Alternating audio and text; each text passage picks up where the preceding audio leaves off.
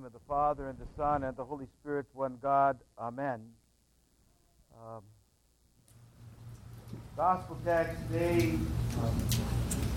reminds me that God gives us second chances. He gave the Israelites chance after chance after chance. There's kind of a warning label on that. Don't take that too far. Don't let your heart go too far away. Because like the Israelites, they ended up rejecting the Son of God. So it's God continues to give us chance after chance after chance. And it's a beloved thing that He first sends His prophets, and then He sends His judges, and then He sends His kings. And all along the way, He's kind of dealing with us and dealing with Israel in such a powerful way to continue to show them Himself. And finally, He comes to them in the form of a man. And that's where the major rejection of Israel comes.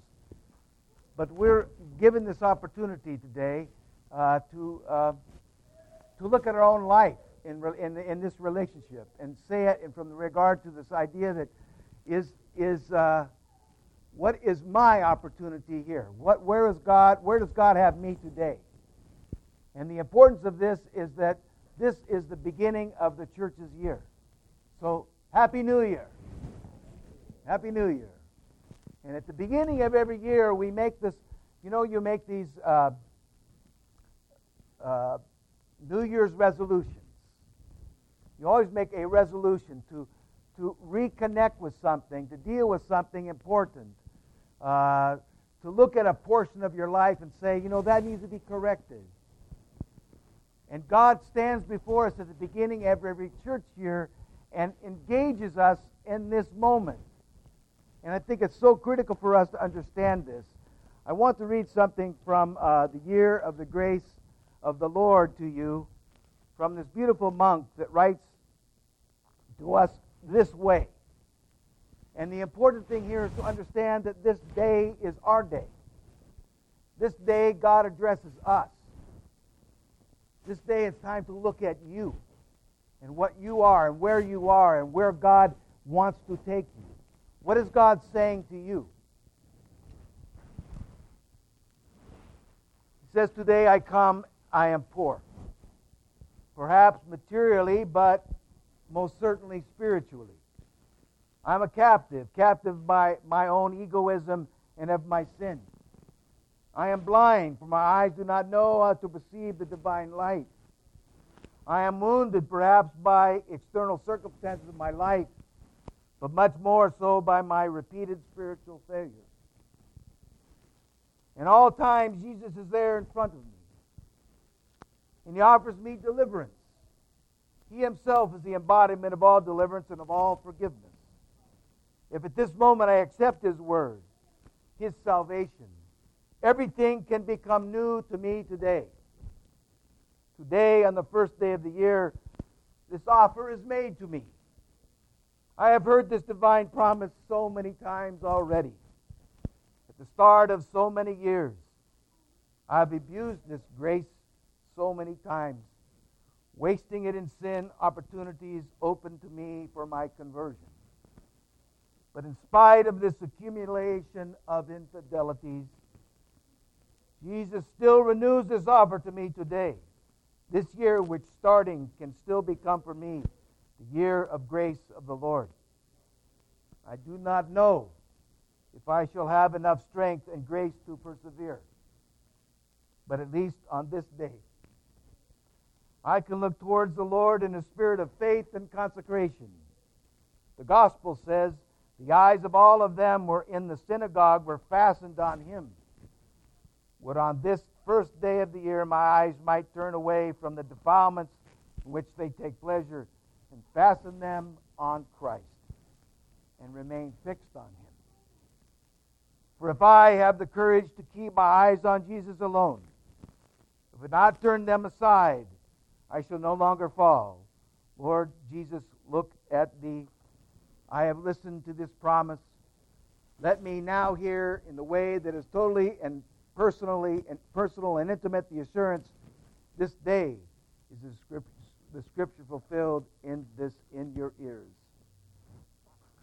So we come here to this moment each year to engage our life in front of Christ.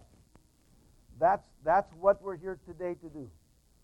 To accept again this effort he makes, to be in front of his gracious mercy, to beg him for forgiveness for our sins, and to move our life forward in the ways that he would have us move forward.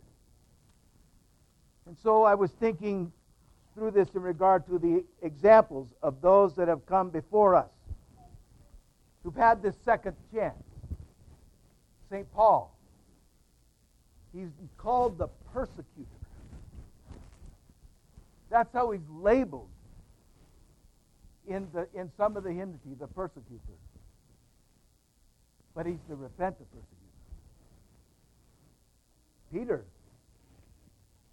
the denier, denied Christ 3 times. Second chance. The 2 great apostles, both given second chances. And the saints of our church that have stumbled. King David, adulterer, murderer, a king, an heir of Christ. Mary of Egypt, who left society to find her salvation in the Jordan desert for 37 years. And among us, there have been those that have made difficult choices to turn back to something better, to move back to do not necessarily maybe what they wanted to do, but what they knew they needed to do. This is an important time. This is the time where we look at this. We say, what is needful? What is God's will? What does God want me to do?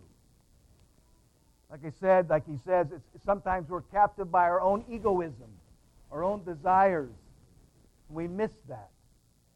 What does God want me to do? That's such an important thing. And I was thinking, for me, back in 1971, I thank God that he was so vividly present in my life at that time.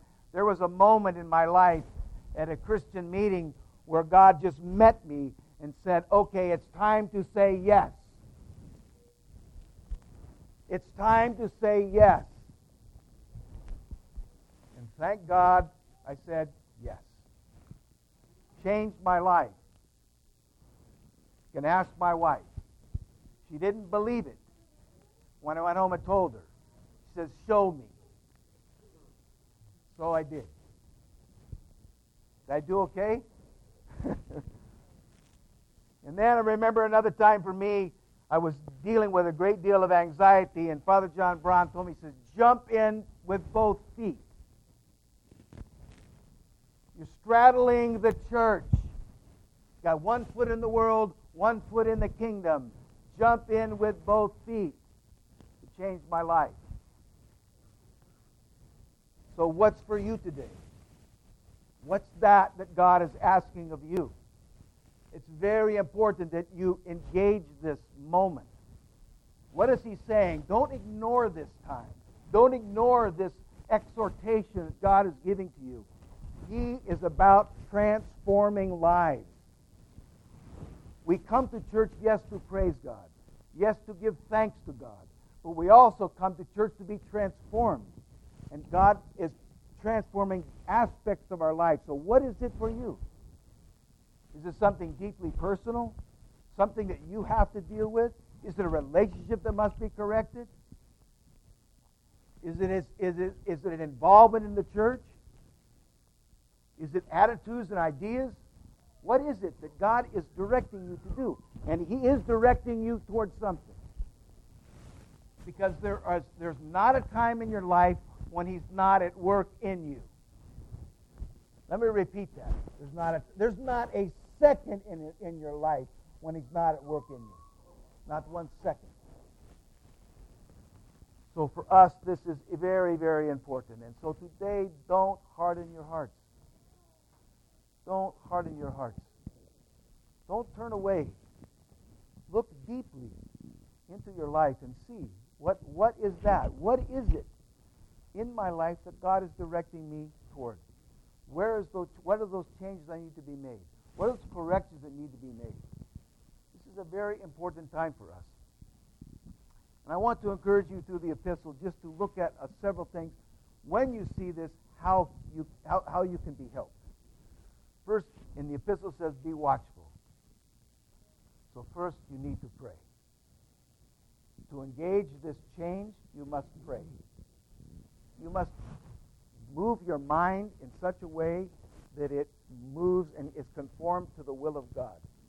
You know, we pray in the Lord's Prayer, thy will be done on earth as it is in heaven.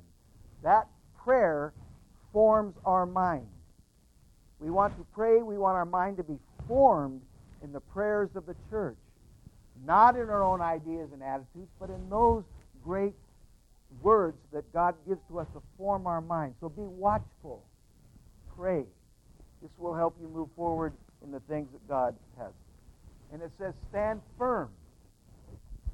Make your yes, yes, and your no, no. You know, you come to so many decisions in every day where you have to say yes or no. And you know the no is a good thing to do, and the yes is in this situation, the yes is a good thing to do, and in this situation, no is a good thing to do. You need to do that. Make your yes, yes, and your no, no. Be firm. Stand firm in that. Don't waver. Don't waver. Understand that this is going to be a part of every day that you have to face. Make that which you are to say that is good, you say yes to. That which is not, you say no to. Even to the thoughts. Even to the thoughts. Allow that to address your thoughts. And be courageous, it says. Be courageous and strong, says St. Paul. So my encouragement to you, I was told by an old baseball coach, is you know how to make sure you can catch everything thrown to you? Expect the bad throw.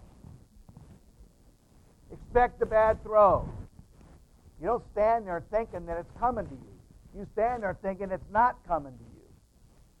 So expect temptation. Expect it. Be ready for it. You know, it's so funny. This my old coach, Curtis, if you ever go to the Gaucho Stadium, you know, the reason that stadium is there is because Coach Jack Curtis came to UCSB and gathered money to build it. And so they raised funds to build a gate in his honor.